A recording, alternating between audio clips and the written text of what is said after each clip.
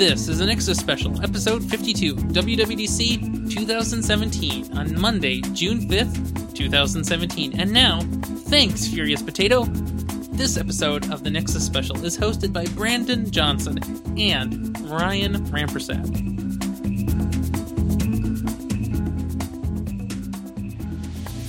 Oh heck, this is one big keynote, don't you think? This was a pretty big keynote, yes. What's funny about this keynote is that it didn't start with something big.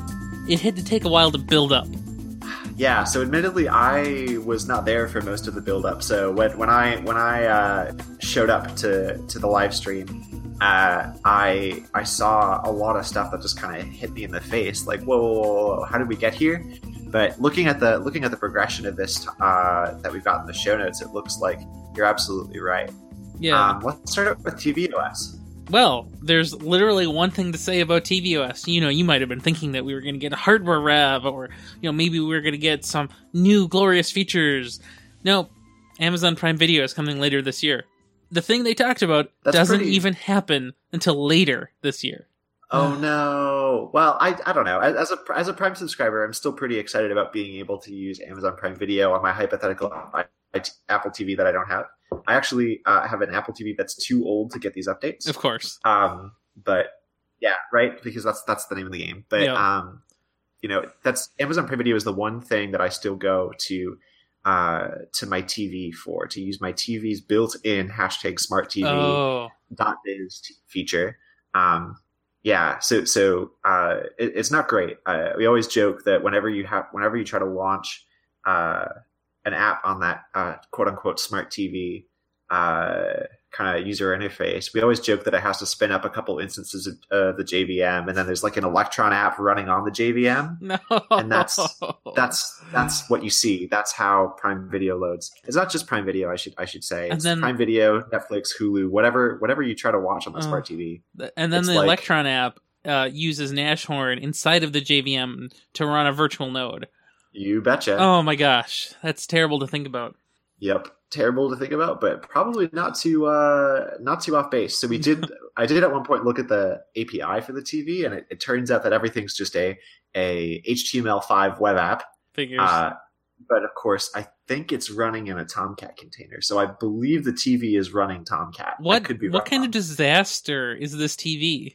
Well, it runs Yahoo's smart TV software, or Yahoo's connected TV software.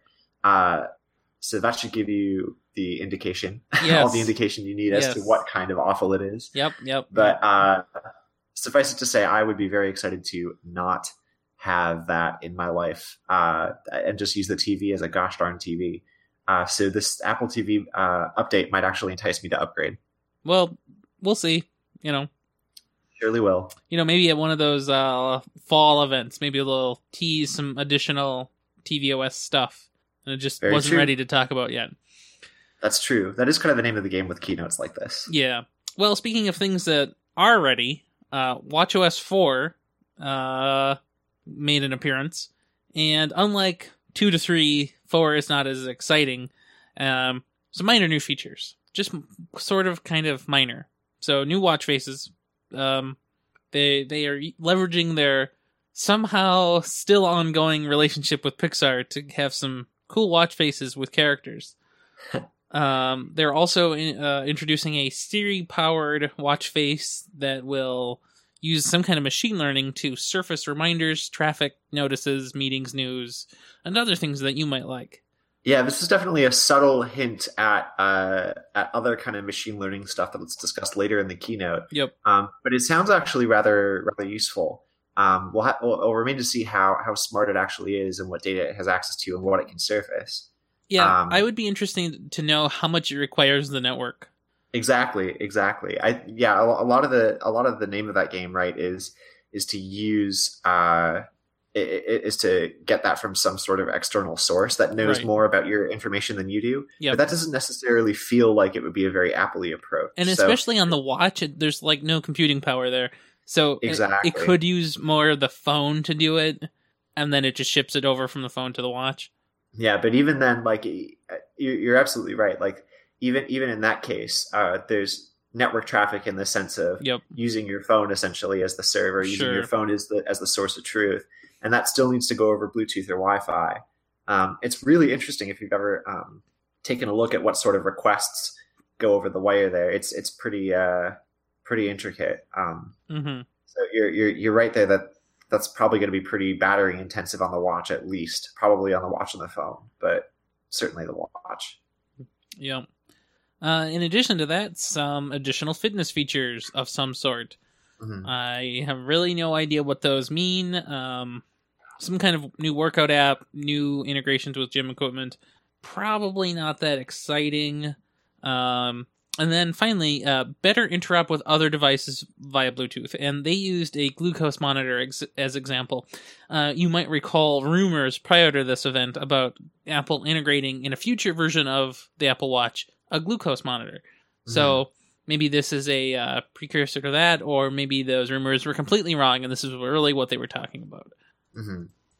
Yeah, I mean, I either way, like the fitness and kind of health kind of promise of the watch is something that's still, as of yet, remained rather untapped. So to see that they're generating these relationships with places that make that kind of hardware is definitely intriguing. So there was a time a while back when you could, for example, connect an iPod to like a treadmill, to certain like Nike Plus treadmills, back when Nike Plus was Apple's fitness offering, more or less. And it would like convert it would track and like shunt that data to your phone as like, or oh my god, this is pre-phone. What am I talking about? Like to your iPod, right? As Nike Plus data, which is neat. But I guess like this is kind of an extension of those relationships. I mean, not necessarily those relationships as they were, but like that's definitely something that Apple's thinking about, and that's something that's cool to see extending into other things that are kind of a little bit more specific. One thing about this that I don't think was mentioned, but I remember hearing, I think Apple bought Bedit, which is this sleep tracking device that you can kind of like attach to a bed, and it will it's a little bit higher tech version of that like wearable or that app that basically you put next to your face, and then it will track your sleep based on how much displacement it senses, right, with the accelerometer, what kind of movement it senses and stuff like that. So that like Apple's investment in that space is really something that's well documented, but it's interesting to see how that's being seen as like for the most part related to the watch and not to the phone, which is pretty great. As a watch owner, at least. As a watch owner, it's pretty great. So you do you have a first gen watch or a second gen watch? I do have a first gen watch, so most of these things won't apply to me. But so it goes. Yeah. So it goes. I don't remember whether this only applies to Series 2 or does this go to all watches? Yeah, I don't know if they made a big point of telling me about if it did or not.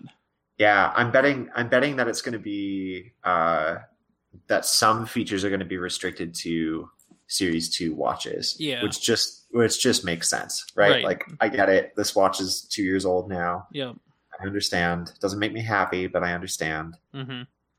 Well, speaking of making you happy, what about macOS? Doesn't macOS make you happy? Guess so. Yeah, it did at one point. Guess so. Well, there is one thing I'd like to talk about this related to Safari immediately. If that's cool. Well, we have to talk about the name first. Oh, I didn't hear about the name. Okay, well, so what's the name of the current version of OS X? I mean, macOS. Sierra. Okay, now in the pattern that Apple likes to do, so you've got a leopard, and then you have a snow what? Snow leopard. Then you have a lion, and then you have a what? Mountain lion. Okay, so then you have a Sierra, and then you have a what? Burnt sienna. No, you have a high Sierra. Oh no! Yeah, which gave Craig Federighi a chance to make his favorite cannabis joke. Yeah, I'm sure it did. I'm sure that's literally what he did. Right. This is not the name that I'm going to laugh at heavily during this episode. However, this name amused me because, well, it's just like, wow, you just couldn't stay away from the paired up names. Right. I guess I failed. Well, they sort of did. Yosemite and El Cap, it's pretty close. Oh, yeah, you're right. That one's distinct enough so that you don't fall for it.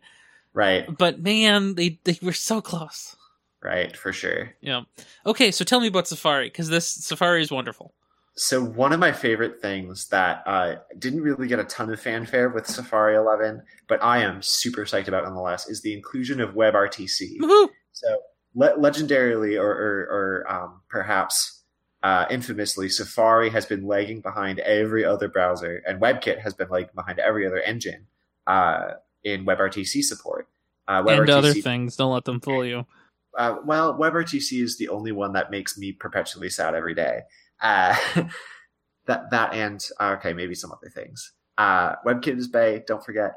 But the thing that WebRTC will get you is real time video conferencing or audio recording, really underlying access to media devices. So any sort of camera or microphone that's attached to your computer or phone. Or in the case of the phone, of course, any hardware that is part of the phone that allows you to access that and work that into a web experience. So, in my mind, like WebRTC is, I don't care so much for the conferencing parts of it, right? Oh, well, a lot of people use it for like web-based telepresence stuff, things like that. Video chat. Yeah, but the amount of stuff you can just do with the Get User Media APIs or Get Media Devices APIs and a canvas or some sort of thing that's rendered on top of this view from the camera or something you can do to transform the audio that people are getting. Like that is unreal. That is what I think the future of like web experiences or interactive web stuff is going to be all about. And I'm hoping I'm really glad to see that Safari has kind of joined the second decade of the 21st century in that regard, because it was really going to hurt me in a couple months if I couldn't start doing that stuff cross-platform. Well, so what I think is sad about this Safari release, and sure, it might be faster and it might be nice and great, and sure, WebRTC stuff is in there, and we can talk about some of the new intelligent tracking prevention tech they added to in a minute. Yeah. But my impression of what they added feature-wise for the technical part is that without service workers, we have to wait another year for progressive web apps to be real. Yeah. I get it. I totally see the value in service workers, but man, server-side rendered apps is where it's at. Kidding. Kidding. Not kidding. Kidding. No, I totally get that. Service workers are admittedly a thing that I haven't worked with super extensively, but I don't live in that space in the same way. I don't live in that. And the reason you can't work with them extensively is because you can't work with them in half of the world's browsers. Oops. Exactly. Exactly. Yeah. Yeah, you're right. So I keep trying to pitch them to people, but everybody keeps realizing, oh, well, only like 20% of our users can actually use them because iOS is still 2 years too late. Oops.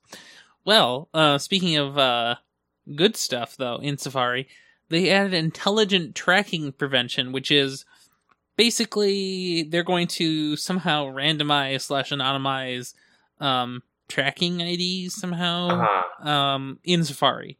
So I don't know. Nice. I don't know if that means like cookies will be scrambled somehow, or your user agent will be occasionally different somehow. They didn't explain in detail what that meant, but they're going to do that.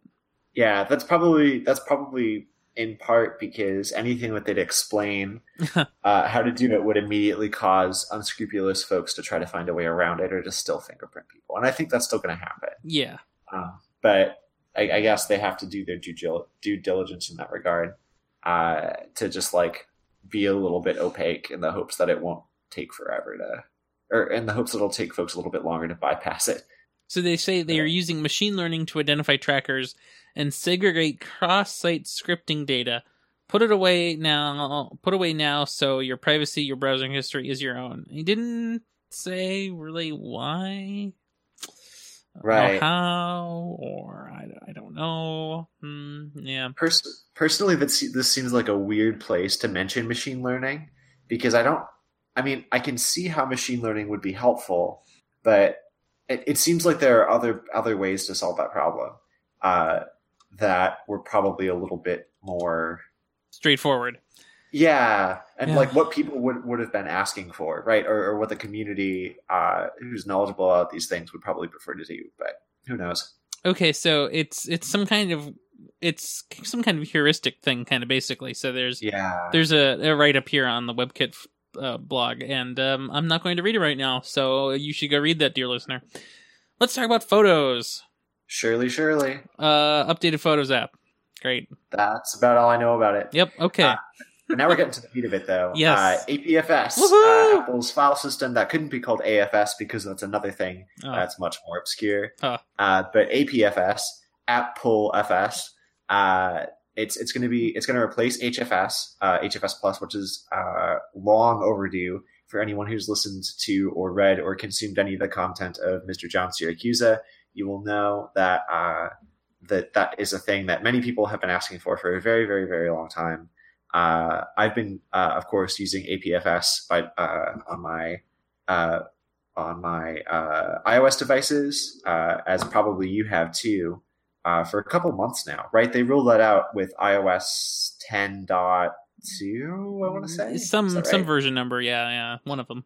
Yeah, and that feels pretty solid. I don't.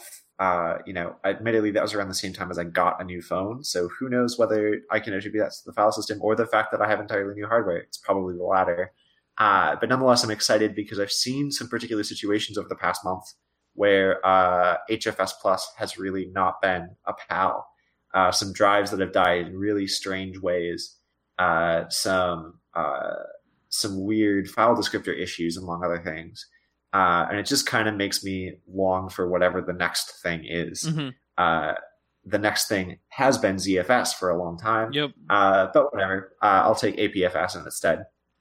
Well, so as far as ZFS, I mean, ZFS isn't dead in the sense that all your other drives can be that way. For sure. And then they will, and they are. And then they can have a chance at being cross-platform. Because how many years will it take for, I don't know, Ubuntu to get a driver to actually read APFS? Oh, I don't know, 10 years. Right. So they demoed on stage, and I couldn't find any more details, but they had a bunch of additional things that Finder can do now because of APFS being, alive. And it's all just integrated and it's powered by APFS, and that's how it works. That's awesome. So, for example, when you copy a file from one place to another place, it doesn't take additional space. It's just a kind of virtual copy until you change it somewhere. Nice. So that makes perfect sense because that's how APFS works. Absolutely. That just seems like the way to do it. Yeah. And that's actually really important with photos because that's making copies all over the place constantly. For real. So let's talk about some other stuff. They introduced Metal 2 and Metal for VR. So they're enhancing their Metal platform, which is sort of their Vulkan or their it's their fancy internal graphics. Yeah, low-level graphics framework, I'd refer to it as, perhaps. Yeah, and they also made one that's specifically designed for VR work, which is pretty interesting, considering that they don't have any computers that can support VR. Not yet. Not yet. So another thing, did you catch the external graphics? I did. Yeah, that's something else. You can buy an external enclosure for a graphics card and attach it to a MacBook Pro, which they're actually selling a developer kit for that on the developer portal right now. And I thought about it, but then I realized I don't have a MacBook Pro that would support it. Right, exactly. Now, even worse is how much do you suppose that external enclosure will cost in retail after this? Right. So right now it'll run you $650, I think, with including a graphics card to fill that slot. But that's not terrible then. So what? So maybe it's $300 and the graphics card was $300. Yeah, something like that. Yeah. So that's okay. So High Sierra beta program coming soon. So probably in a couple weeks, probably right after WWDC, maybe. I don't know. Right. Ships in the fall. Imagine that. Yeah. But the real question about this is: are either of us going to run it on any of our machines? Well, my MacBook Air has not been updated since probably Yosemite. I don't even think it has El Capitan on it, to be honest. Oh man, so now's the time. I don't use the MacBook Air anymore. It just sits on a shelf in a bag. It's off. My computer from work, though, I will definitely upgrade it as soon as I can. So probably whatever number this thing... What number is this? Is this 1013? 1013. Okay, so 1013.1 I will upgrade, and it'll be fine. Gotcha. Yeah. I'm not going to... So my only Mac that is eligible for this is my work Mac, which is too crucial for me to run alpha software on. Oh, absolutely. So there's no way I'm gonna be able to set that up. I'm probably gonna download some of the pre-release beta tool chains, but so for Xcode and for iOS, but there's no way I'm running a pre-release operating system on that thing. And to be honest, I think even the 1013 or what 1014? What? Yeah. 1013. Even 1013.0 is too alpha-y for me. I need 1013.1 to be safe. I getcha. I'd probably be okay with 1013.0, but that's just because I like to live on the edge with my computers, despite what I just said. I just don't like to actively feel like I'm being reckless. Yeah. If Apple says it's ready for release, it's ready for release in my eyes. Yeah. But if Apple says it's pre-release, then. But even though you're absolutely right, the way to do it is to wait for .1. Yeah. That said, all of this kind of has me thinking maybe I should get a Mac Mini. No, because the Mac Mini didn't get any updates. Hey, you want to talk about some updates? Let's talk about some updates. Hey, new Macs, by the way. Yes. Well, not that we're interested in any new Macs, though, because they're iMacs. New displays, new 5K iMacs in the smaller and the bigger sizes, new faster Kaby Lake processors. In the Kaby Lake flavor only took more than a year too long. I don't know what took so long. Right. Additional graphics options. They're using Radeon Pro 500 series. Goodish, I guess. For sure. I don't really know too much about the new regular iMacs that were introduced here. They're just iMacs. Yep. Definitely a hardware upgrade, an internal hardware upgrade. But one cool thing is that they will have a new configuration option up to 64 gigabytes of memory. Oof. Yeah, that's right. Yikes. Yeah. That is a lot of memory. That is more memory than I have in my brain, I fear.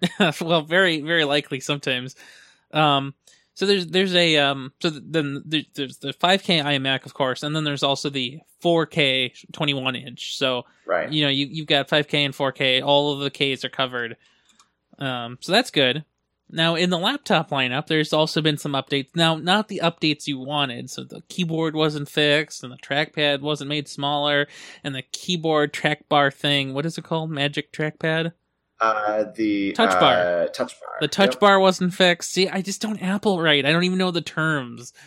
Touch bar wasn't fixed. No, actually, the only thing that was actually changed was the processor. Yeah. So in the MacBook Pro, all of them got a price. So, no, I lied. Only one of them got a price update. The 13-inch Pro without Touch Bar has a cheaper price now. Woohoo.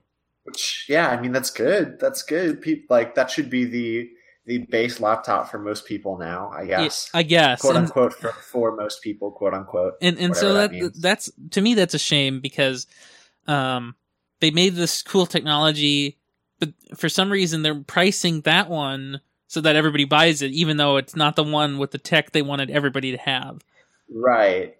Which begs the question: what was their actual motive for the Touch Bar, and who did they think would use it or care about it? Yeah, nobody knows. So they all have Kaby Lake now, which is great.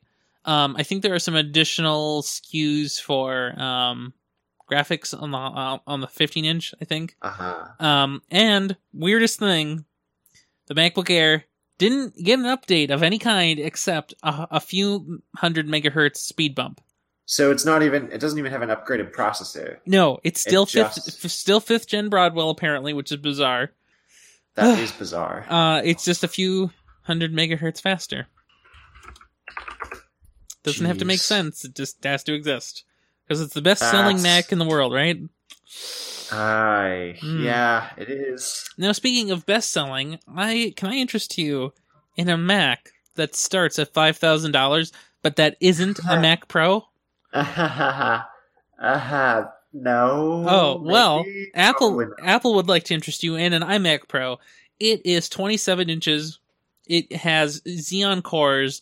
The configurations will be 10, 12, and 18. Base 32GB model, DDR4 ECC, up to 128 gigabytes. Base of 1 terabyte solid state, 2 and 4 terabytes are optional. Vega Pro graphics, and it is coming later this year in December. And the base price starts at only a cheap and reasonable $5,000. Yeah, that's something else. It is something else. And what's hilarious about this is on screen they showed, they were trying to compare this to, a workstation Dell. What's funny about that is they were saying, well, the average workstation Dell could cost you $7,000. We're Apple. We can make it cheaper. But what's funny, though, is that's not true, because you can get a Xeon Dell for way cheaper than $7,000. And sure, it's not going to be as beautiful looking, but you can definitely do it. Very, very true. Very, very true. Yeah. It's the Apple tax, it's how it goes. Yeah. Here's a thing that I've been doing that's probably not super healthy, and certainly isn't super healthy to my continued patronage of Apple, is that so I upgraded my desktop recently, and I also bought a personal laptop recently, neither of which were Apple products, which was weird, very strange, and I still don't know how I feel about it. But a lot of that was for essentially the reason of giving myself some separation between the computing I do at work and the computing I do at home. Totally reasonable. Yeah. So like the trick is now whenever I'm at home, I have to use a Windows computer, or Fedora, which is great. I'm running in my other window here. I have HTOP running in Hyperterm, running on Bash for Windows. It's not bad. It's really cool. That is pretty great. So I also have Bash for Windows, not on my desktop, but on my laptop. And it's pretty cool. But yep. I still prefer a full Fedora environment if I can swing it. Of course. But the thing is, I've been kind of unhealthily comparing the prices for my recent desktop update and my recent laptop purchase to like how many of the laptops I bought a month ago could I buy for the price of a MacBook Pro that I would want, that has a similar processor model number and a similar processor clock speed, anywhere between 2 and 3. Yeah, 4. Oh my gosh. Yep. Yeah. Yep. I mean, I've got an i7 7000 series. Yep. On the laptop and on the desktop. So, it's. And I think the laptop upgrade or the desktop upgrade all in one, all said and done was I think $500, which was a little unreal to me because I like that seems like for a thing that essentially remade this computer, it seems like a low price, but that's because I've been buying Macs all my life, I guess. It's amazing when you buy your own hardware and you put it together yourself, how cheap it gets. Right. When I was first building my own computer, it felt like everything was way more expensive, but no longer now. Yeah. No longer now. So I was talking to some people in my office about this iMac Pro, and some people liked it. Some people were really disappointed that it's not user serviceable. Everything that's in it kind of is in it forever, basically, I guess. And that's kind of been the trend on the laptops, on the iMacs, and everything. And so this doesn't answer the age-old desire of the Mac Pro, which is user serviceable, user upgradable for the professional who knows what they're doing. Now, I think that's kind of what the whole points have always been. But even if they make a Mac Pro for next year or 2019, it'll probably be less than $5,000. Right.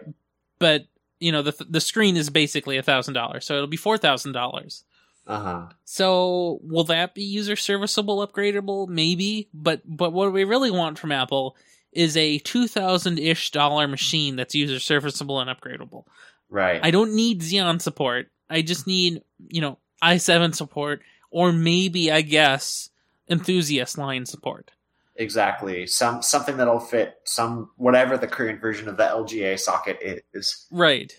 So I don't need Xeon. I just need something better than a Mac Mini, but that I can stick some more memory into, or a new solid state drive into. For sure. Yeah, we're never going to get that. Yeah. I'm hoping, but I'm with you. Anyhow, before we get any more sad about this, let's move over to iOS. What do you say? Yeah, iOS is very exciting. Truly, truly. So as a heavy iOS user, iOS and Apple Watch user, particularly, I also use handoff between two of my iOS devices. This was a really exciting release because a lot of what it dealt with was these kind of syncing pains that we've all kind of had since the introduction of stuff like handoff and iCloud tabs and iCloud really in general, as we know it today. So they've mentioned kind of offhand that they're going to, in iOS 11, improve syncing of iMessages, which is great. Hopefully along with that comes a renewed commitment to keeping iMessage kind of the standard for end-to-end encrypted messaging. Now, of course, we know that there have been some pretty high-profile cases where that's been kind of circumvented through particular scenarios, but nonetheless, iMessage is still probably, other than WhatsApp, the most popular messaging platform that implements this, and it's important that they keep that in place. Another thing that I thought was interesting was Apple Pay for peer-to-peer payments. Yeah, this is pretty cool. Most of the things that I pay people for, I pay people with Square Cash. So it's that green app that you can use to send people to send money to somebody's quote unquote cash tag, which I think is just it's total. It's Jack Dorsey. Yeah, it's their Twitter handle. I mean, it's what did you expect? Yep. Mine actually does not match my Twitter handle. Hilariously, you did it wrong. It could. I did it wrong. I know. Yeah. But I don't know if I'm going to change. Well, of course I will. Of course I'm going to change it. But I don't know if I will, though, because the thing that Square Cash has that Apple Pay I don't know does is that Apple Pay doesn't support my debit card. Whereas Square Cash will gladly just put something, will gladly shunt something over to your debit card. I don't know if Apple Pay will support that in the same way. So, and I don't really want people sending me money to my credit card. That feels weird. Yeah. I don't know if I want that. So the way that actually gets implemented is going to be interesting to me. But simultaneously too, Apple Pay is something that so many people will just get by default, and that's really what the power of a lot of these Apple features that Apple announced are. Is that like from the get go, people are just going to have this as their opportunity, so they won't need to use something like Square Cash that otherwise was used by enthusiasts and power users. And I think that's true to some degree. So again, we were discussing this at the office, and I said, well, what happens, and this will come up again later because it's kind of a theme here, what happens if you have a non-iOS device that you need to send something to?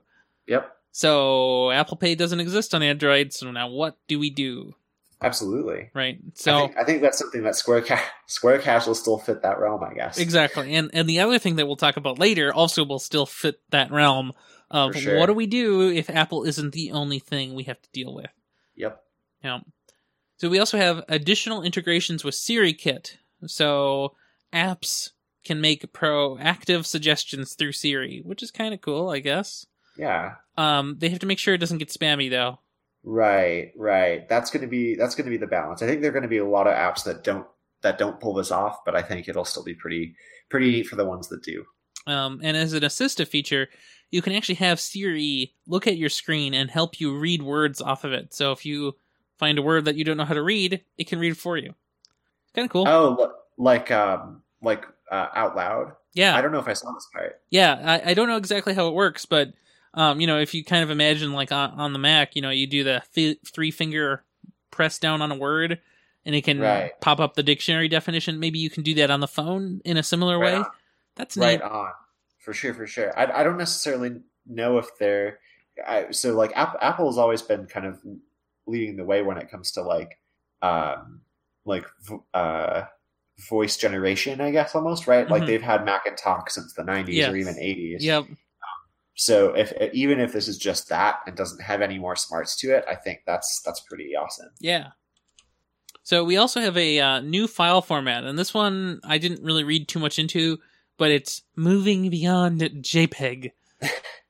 Is it just JPEG plus RAW? Is that what it is? I was going to joke that it's just RAW. Oh man, that too. I don't know what it is. Some people were talking about how they are pushing a new HVAC format, even though everybody else agreed to use the new Open VP29 standard or something. I don't know. So it's great for everybody who has iOS and macOS devices, but bad for everybody else. So that's cool. If it's a new file format, how does that work when you upload it to something, for example, like Twitter or Instagram? I think under the hood, it's got to just be a shell script running. Great. Right? Running ImageMagick. Every image you have is literally an executable binary that transcodes itself to whatever you want. Mm-hmm. Okay. That's the way to do it. Well, right. So you're sending a Docker container as an image. Exactly. Well, if you commit the Docker container to an image first, that'll help. But yeah. Oh my gosh. Now this is a weird one. Lock screen and notifications are merging into a single pull-down shade, I think. Yeah, I don't know how to process this either. There's this, and then there's another kind of interesting issue, or another kind of interesting change that had to do with Control Center. Yes. So that pulling up from the bottom of the screen to control things like airplane mode, Wi-Fi, Bluetooth, volume, and brightness. The brightness and volume sliders, they look great, I must say. Yeah. I mean, it looks like an interesting concept, and I think part of my trepidation about that is also the trepidation that I have towards this merging of lock screen notifications. Yeah, that one's worse. Yeah, it just feels like, I don't know. I don't see the design. I don't see the intelligence behind the design yet. I see the groupings, but the groupings don't mean anything to me yet. Yeah. And I think that's what's kind of concerning. I'm sure I'll get there. I'm sure I'll drink the Kool-Aid eventually. But right now it's Maps will have better airport maps. That's the entire story about Maps. Yeah, and also shopping malls too, I heard. And it's like, man, I've always, as somebody who's always prided myself on being like very good at navigating airports and shopping malls, that, like, I don't know why they had to run me out of a job, but I guess whatever, it's up to them. That's okay. Right. So there's a new Do Not Disturb mode while driving, which is pretty cool. So what it does is it silences your notifications, basically turns off the screen, and auto replies, "I'm driving," unless the message that you received has the word urgent in it. Now, here's what's weird, is how does this app cooperate with something, for example, like Maps when you're driving? If it turns off the screen, you can't navigate anymore. That's a very good question, and I have no idea, but I think a lot of people are going to disable this feature pretty quickly. I think it's a great feature. I would love to have an app on my phone that can send a message back, sort of in a throttled way, to anybody who sends me a message on Hangouts. I would love that. It would be so useful. But here's the problem. Hangouts has no APIs. You can't do that. Right. On iOS, it's very easy for Apple to provide an API that they can personally use for iMessage and whatever the texting app is, which is called iMessage. Yep. So, how convenient. Absolutely. Yeah. Absolutely. Yeah, when I was talking over this one at work, and a lot of people were concerned, like, oh, so like basically Apple's not going to let you use your phone in a car now, and somebody else responded, no, Apple's just going to not let you use your phone in the car, right? It's like this seems very optional, and it seems like something that a lot of people are probably going to not end up using or not end up activating. Yeah, maybe it would have to be one of those things like if you're docked in the car, or like it has to be tied to a more specific mode. For sure. They said that they're using some kind of accelerometer plus Wi-Fi proximity to figure out if you're driving or not, and that doesn't seem foolproof because all the people playing Pokemon Go in their car are going to freak out. Exactly. HomeKit had a little bit of a feature, multi-room speakers, and this will be very important very soon. Very true. Apple Music integration support into apps, so you can somehow tie Apple Music into your app, I guess, if you want. Right. I don't really know how that would fit, but maybe it will. Great. We'll have to see. Yeah, let Apple make an API for you. You figure out how to use it. Redesigned App Store app. Less like a store, and what I've read is it's more like a curated magazine. Oh, great. Another one of those. Another one of those apps that have boatloads of white space and no content. Yeah, I joked to somebody that it's like Revenge of the Palm Pre is what it feels like. Yep. I never discover apps through the App Store anymore. Just give me a list of apps.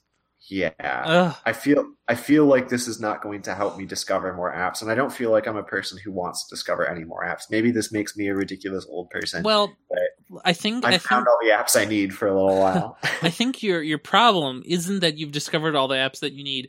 It's that you can't discover the apps you need. So when you go to the App Store, and this is how it is for me on the Play Store, and I'm sure it's similar on the App Store. Yep. You go there and you hit like top apps, and it's literally just a spam page of in-app purchase apps or junk apps you don't care about or that you already have. So like Facebook and Snapchat and Twitter. Great. I already have those. What are the other good apps I should have? Right. And there's very little movement in that top 100 or even top 1,000. And being in that list doesn't actually make you good. It just, you just got lucky somehow. Exactly. Right. And I mean, I say everything I said as somebody who's building mobile applications, which maybe is not very promising. No, field, not at all. Yeah. So that's fine. So let's talk about some iPad specific features. Now, these are actually really cool, and as we will see in a moment, very relevant. So yes, indeed. iPad has a new dock for apps.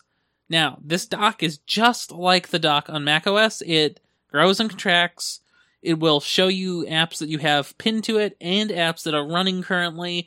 It sits there at the bottom of the screen when you are on the home screen on Springboard. But then as soon as you enter an app, it goes away. But then you can swipe up from the bottom bezel and see all the apps that you have pinned and what are running. And it's beautiful. Absolutely. Now, what's funny about this dock is that it doesn't look like the dock in macOS currently. It looks like the dock from like 10.4. You know, it's kind of got this white blob behind it, and it's just a bunch of app icons. It's great, but it looks funny.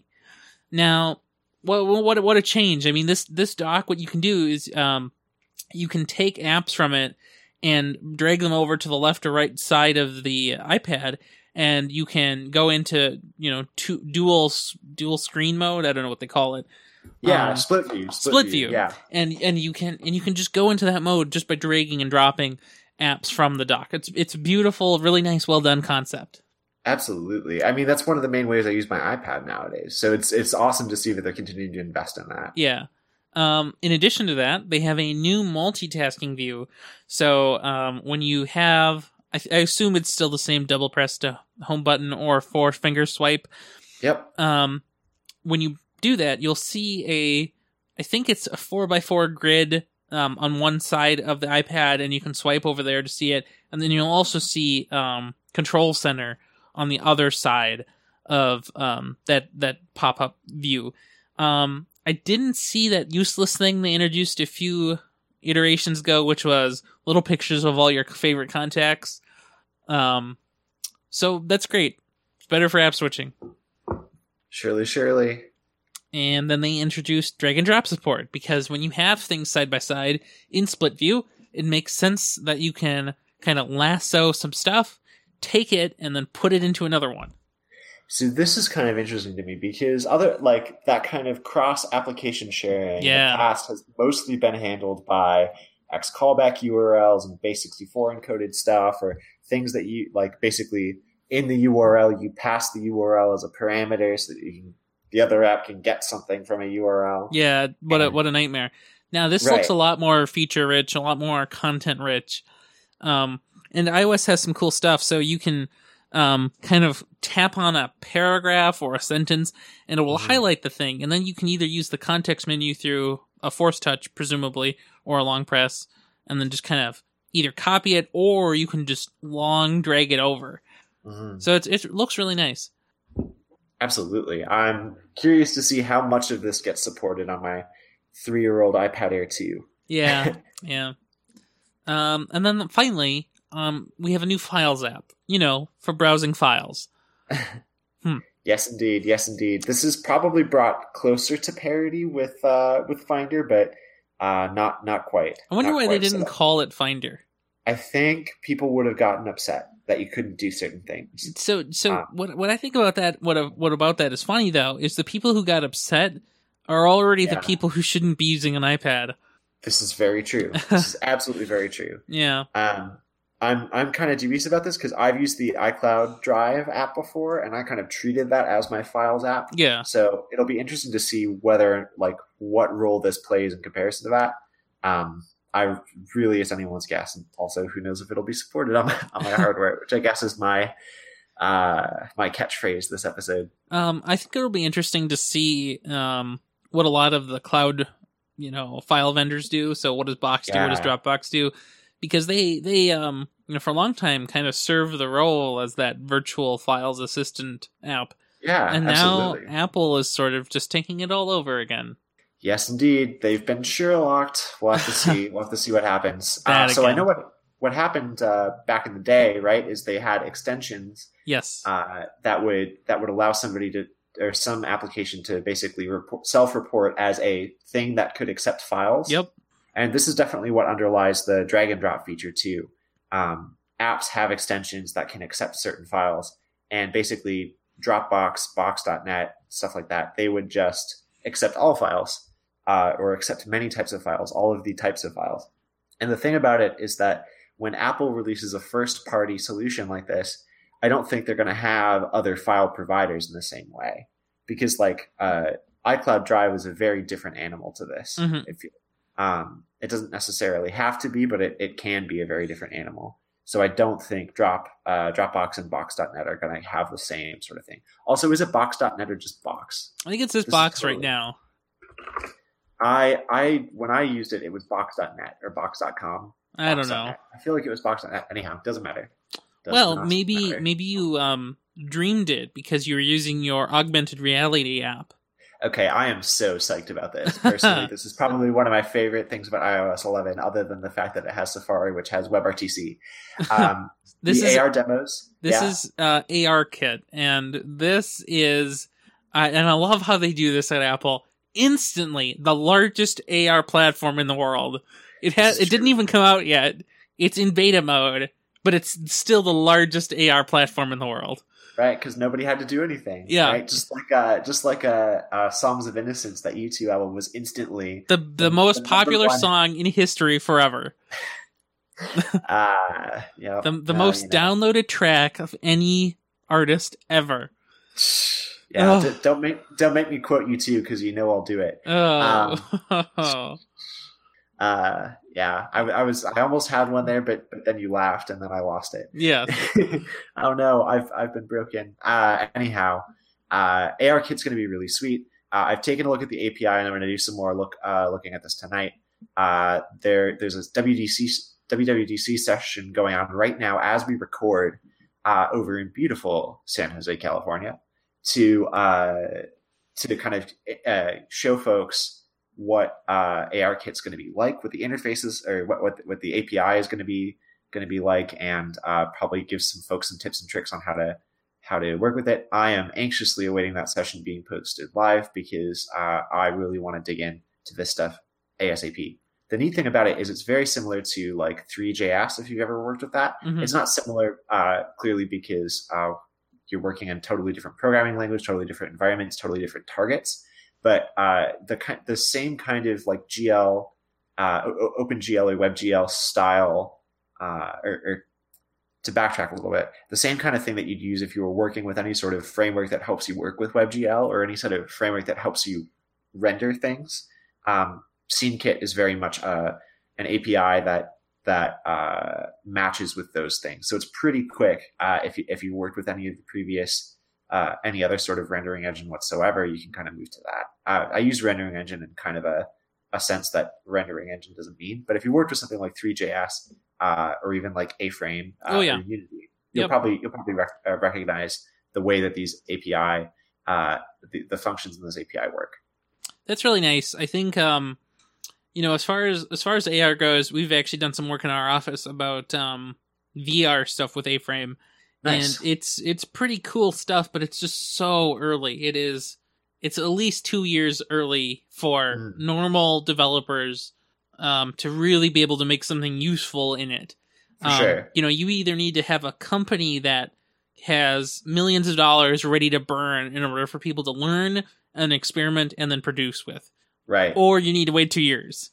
And hopefully this helps people maybe not make anything specifically for the Apple platform, but at least help people train themselves to make it available for a broader audience in the future. For sure.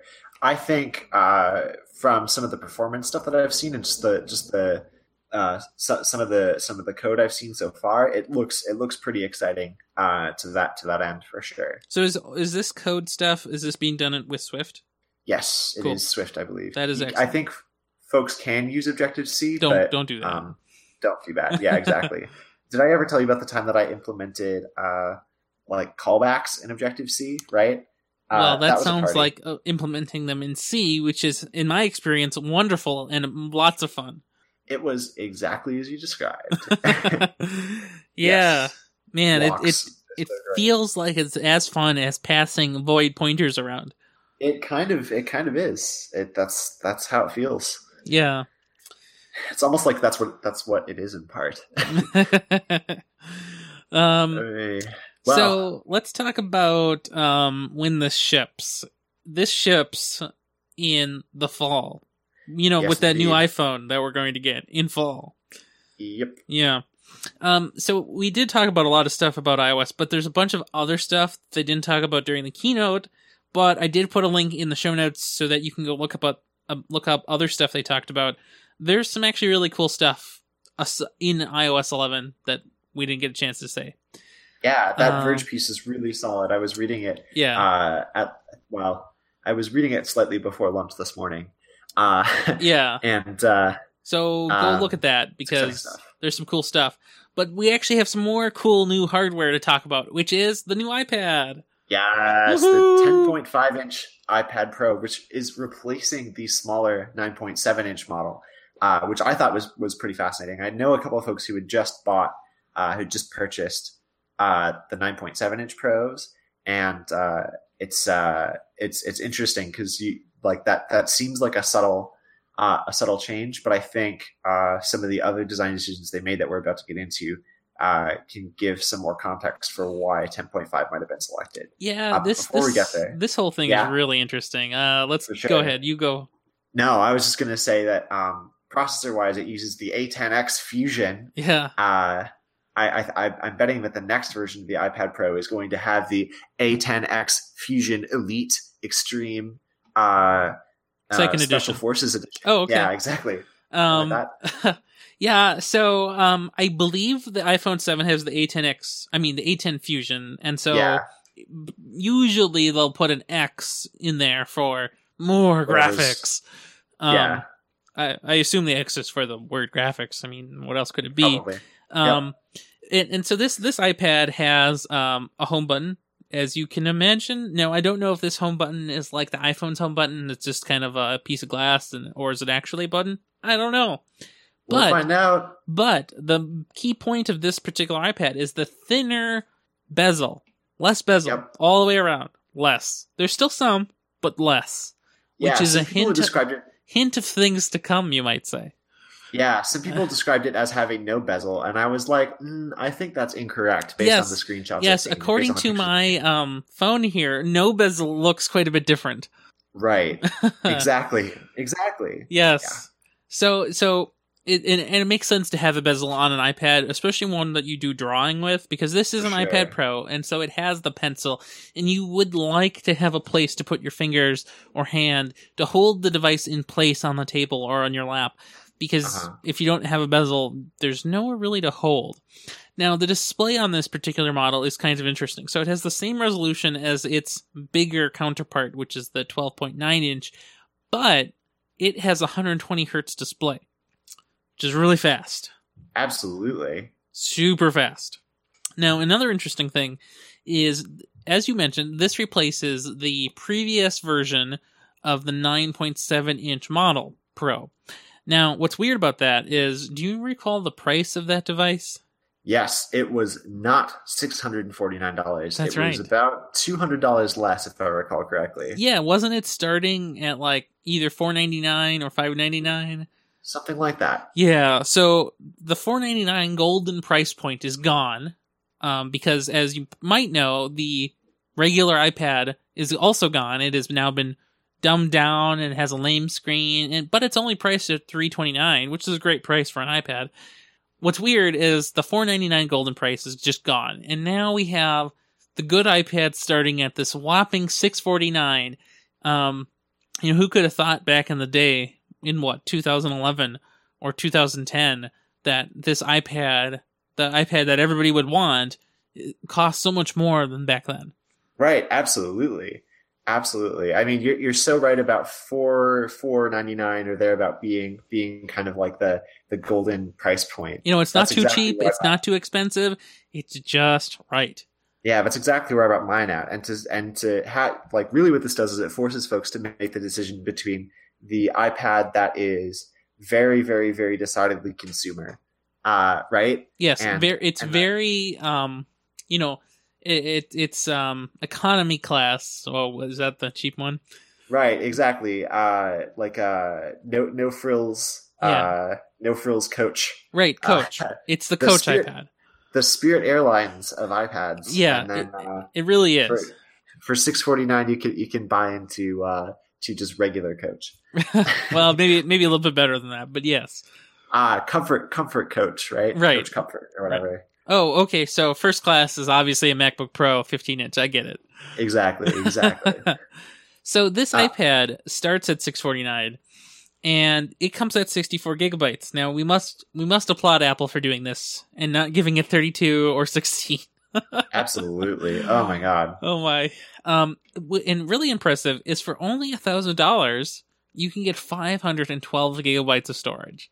Oh my goodness. That is nice. But also, is it? Also $1,000. Is it $1,000 on top of $649, or is it $1,000 total? It's actually $949, so I just rounded up. So that's relatively reasonable, I guess. So $949 for the 10.5, and then $1099 for the 12.9 512 model. And of course, those prices go up by who knows how much for the wireless versions. So we are now going to discuss briefly again about how many iPad models there are. So now there are 4 variants: the 12.9, 10.5, iPad, and iPad Mini 4.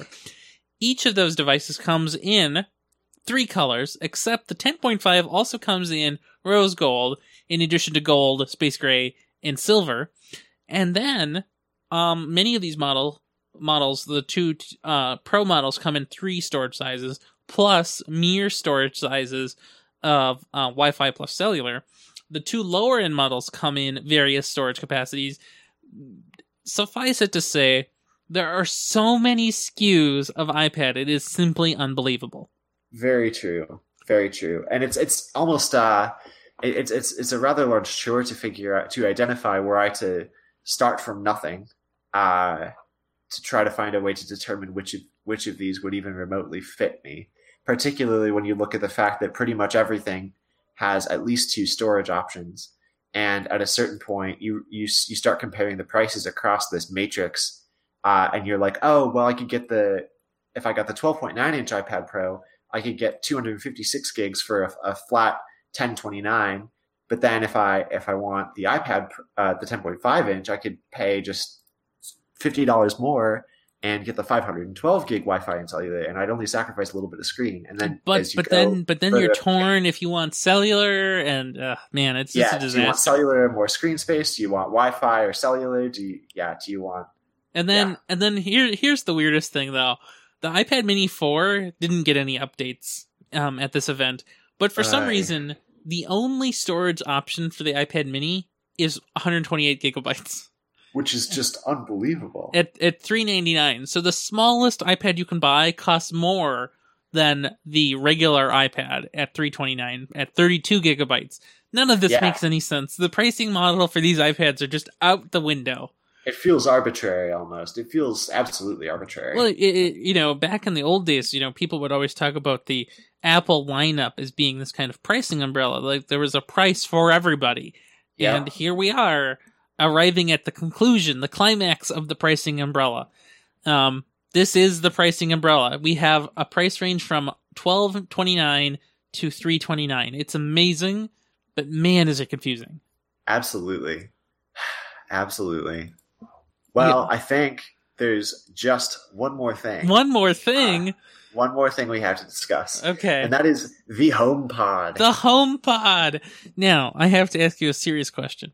Yep. When you were told the name of this object, did you take it seriously or did you laugh at it? I might have chuckled a bit, yeah. Okay, just checking because I did too. Yeah, it's tricky. So this is Apple's entry into the market of what can only be described as a thing that sits in your house and listens to you when you tell it things. I like the ETP reference, "Lady in a Can." Yeah, that's fair too. I think the trick. So the trick with all of these devices, and I've used the SDKs of some of these devices. I've owned some of these devices, namely the Echo Dot.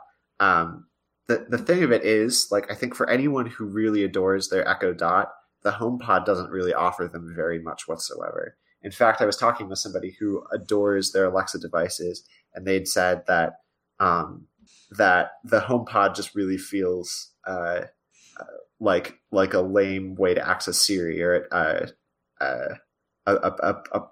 not very good way to access Siri, and Siri is not even very helpful for the things that they want such an appliance to do. Right. Which I thought was a little weird, because for me, the HomePod feels a lot more in tune with what I want out of one of these things, which is accessing content. Right. And so that's such an interesting thing. So there's sort of these two camps of people. So there's the person who wants the assistant first and foremost, and then there's the person who wants an intelligent speaker, basically.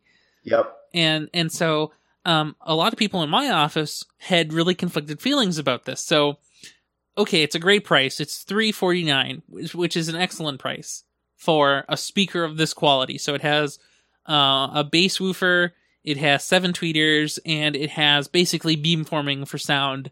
It can intelligently bounce sound off your walls and other objects in your room, and it can even figure out where you personally are by bouncing sound off of your fleshy tissue and specifically target you. Super cool. It can even cooperate with additional units in the same room or multiple rooms to increase the sound by using HomeKit and other cool tricks. Right. What an amazing package. For sure. But then you also have, it's a speaker, and it also runs Siri stuff.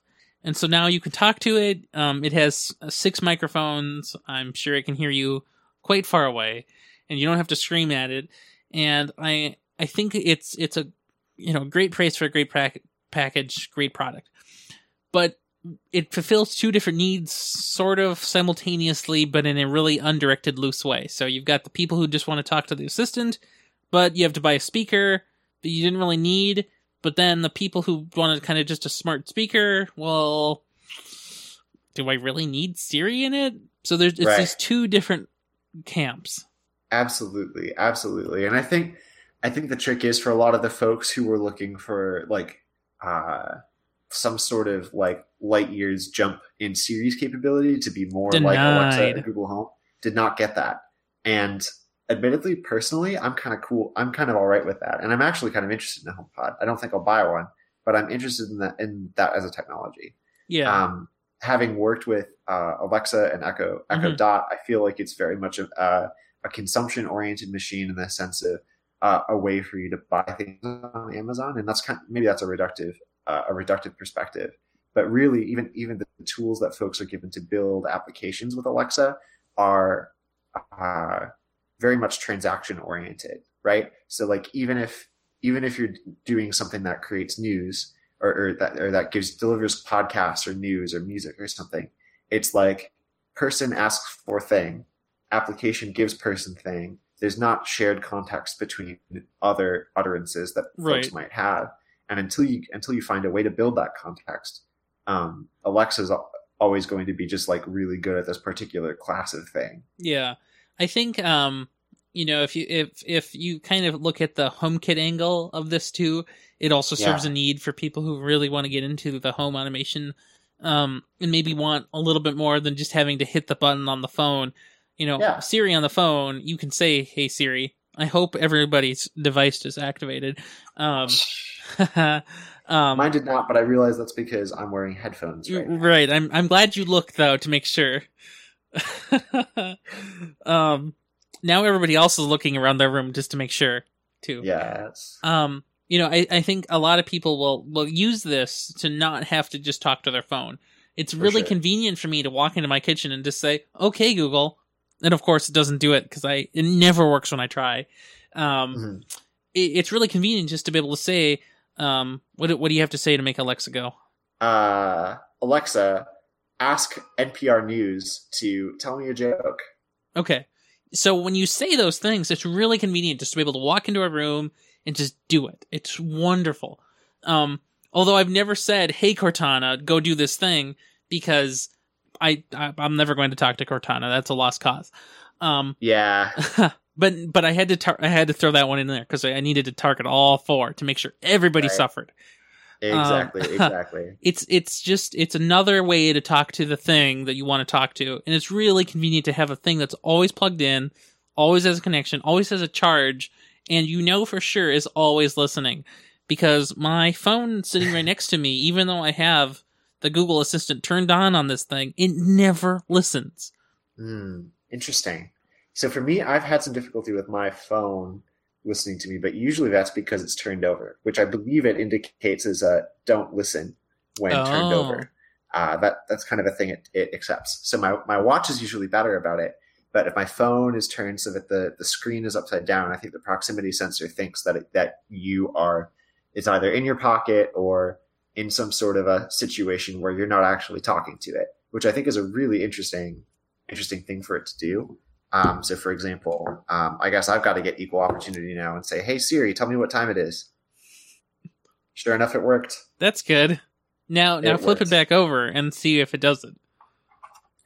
So the trick is it's gonna detect that I have my watch, and it's gonna do it on my watch instead. Fine. So, "Hey Siri, tell me what time it is." Nope, did not work on either. That time. So I took off my watch in the time it took for me to describe that there. But if my phone is the only thing in reach, for example, if my watch is charging, it can be really great to have that, and I think my phone does a good job of it. But really, those are kind of the interactions that I use most heavily with Siri for. Is some situation where my phone or my watch is listening, and it's something very kind of low stakes like that, or to walk me through an interface, right? Yeah. So to play or pause music, or to find a certain type of music. I think Overcast, you can launch Overcast with it too, and like this kind of app launcher view of Siri is another thing that I kind of like, admittedly. Yeah, I never launch apps with my Google Assistant because I just click on them. It's easier. That's fair. I don't know where any of my apps are ever. Oh, right, because on iOS you can't arrange them like the way you want them. Man. Yeah. That's the one thing they could have added, but they didn't add. No, I search for every app all the time. Yeah, that's how it works for me. They patented that, so we can't do that anymore on Android. This is true. Yeah. So I think it's really interesting. Really, really interesting device. Kind of funny. This is 349, and I think the Nexus Q, which was Google's accidentally we made this thing that nobody wanted, product from many 4 years ago. I think it was $299, and it had all this stuff in it. It didn't have a speaker, but it had the amp and the high quality DAC, and you plug it into your own speakers. And that was a dead on arrival product. And here we are 4 years later, I think, and everybody's raving about this fuzzy speaker thing. What a weird thing. Right. And it's so like I guess another thing that's interesting about it is right now we don't know to what degree there will be third-party ability to develop for this thing. Alexa and Google Home both have ecosystems for which folks can build applications. Right, and they've already had multiple years of people doing it. Right, and I think generally speaking, what we've seen from those are some pretty low quality stuff. Yes. So it's what will happen inevitably is next year when the Siri kit for HomePod API exists, God, that is just a ridiculous phrase. Siri kit for HomePod. But that's just like so much gibberish. I just hate the name HomePod, to be honest. Yeah, I feel. So Marco on the ATP show said they should just rename everything here to Siri, and it just made so much sense. I agree with him. This thing could have just been called Siri, and people would have said, "Okay, fine, Siri the speaker or whatever, Siri speaker." I think it's cool, but I don't need it.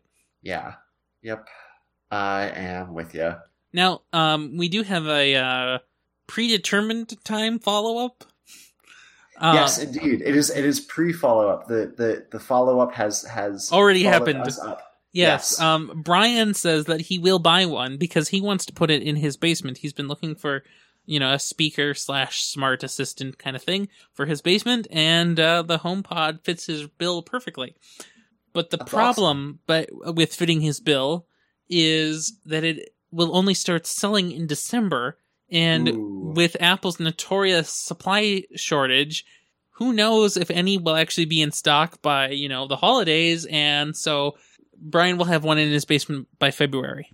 Right, and then then the question becomes, what will his basement be next year? Ooh, and then the question will be, will they launch another one at WWDC next year? Oh no! I doubt Apple will iterate on this product that fast. No, I agree. It's going to be it's kind of like the Apple Watch where they announced it like 9 months ahead of time. Right. Yeah. No big deal. Right. Yeah. Mm-hmm. Well, nonetheless, that is a solid showing from the WWDC keynote this year. That's probably one of the largest new product drops we've seen in a long time. Yeah. I think this keynote was really good overall. For not being a hardware event, sure was a lot of hardware. Right. And I think the technology that underlies a lot of this hardware, or the narrative that came along with it, was really strong. Yep. So this also was one of the WWDC keynotes that felt the most developer oriented, despite also releasing hardware, right? Yeah, I think so. So it'll be kind of cool to see what happens over the next couple of days as the technical sessions go through. I've got a couple that I've got my eye on already, to kind of see what comes out of this from a technical perspective, that we might get some more hints at future products and future directions that Apple's going that maybe wasn't part of that main presentation on Monday. Yeah, I would. So if you're looking through those sessions and you see anything on any of their work on privacy or technology related to privacy, let me know, because that's one of those things that I'm really interested in. And Google has 0 sessions on privacy. Google. So it turns out when I searched Google privacy, I got 0 search results back. Right. You can see why I don't necessarily want a Google Home in my immediate vicinity. I love that thing, sort of. Yeah. But it keeps activating when I don't do anything. Like sitting there and I say a word and it's like, bling, I'm listening, and it's like, stop it. Yeah. Did not want this. Yeah, I gotcha. Yep. I gotcha. Okay, well, thanks for doing WWDC coverage with me. This is always fun to do. Absolutely is. As you might know, this is a Nixa special for WWDC 2017. Where can we find you on the internet, Brandon? You can find me at a lot of places, but probably most frequently on Twitter, where my username is Brandon_MN. Replace that underscore with a dot, and you've got my website, Brandon.mn. And if you want another thing that has MN in it, sometimes once a month or so, I will run this meetup called JavaScript MN, javascriptmn.com, where you can see me ramble for a couple minutes and then see some really cool talks about what's going on in the world of the web's favorite programming language to love and hate at the same time, with some really cool folks. How about you, Ryan? Well, you can find me just about everywhere, but especially on the Twitter and Ryan Amar, and of course on my website, which is ryanrampersad.com, where I now have being automatically deployed from GitLab and GitLab CI. That's awesome. It is pretty cool. Yep. Well, thanks again for coming, and I hope you have a good one. You as well. See you next time.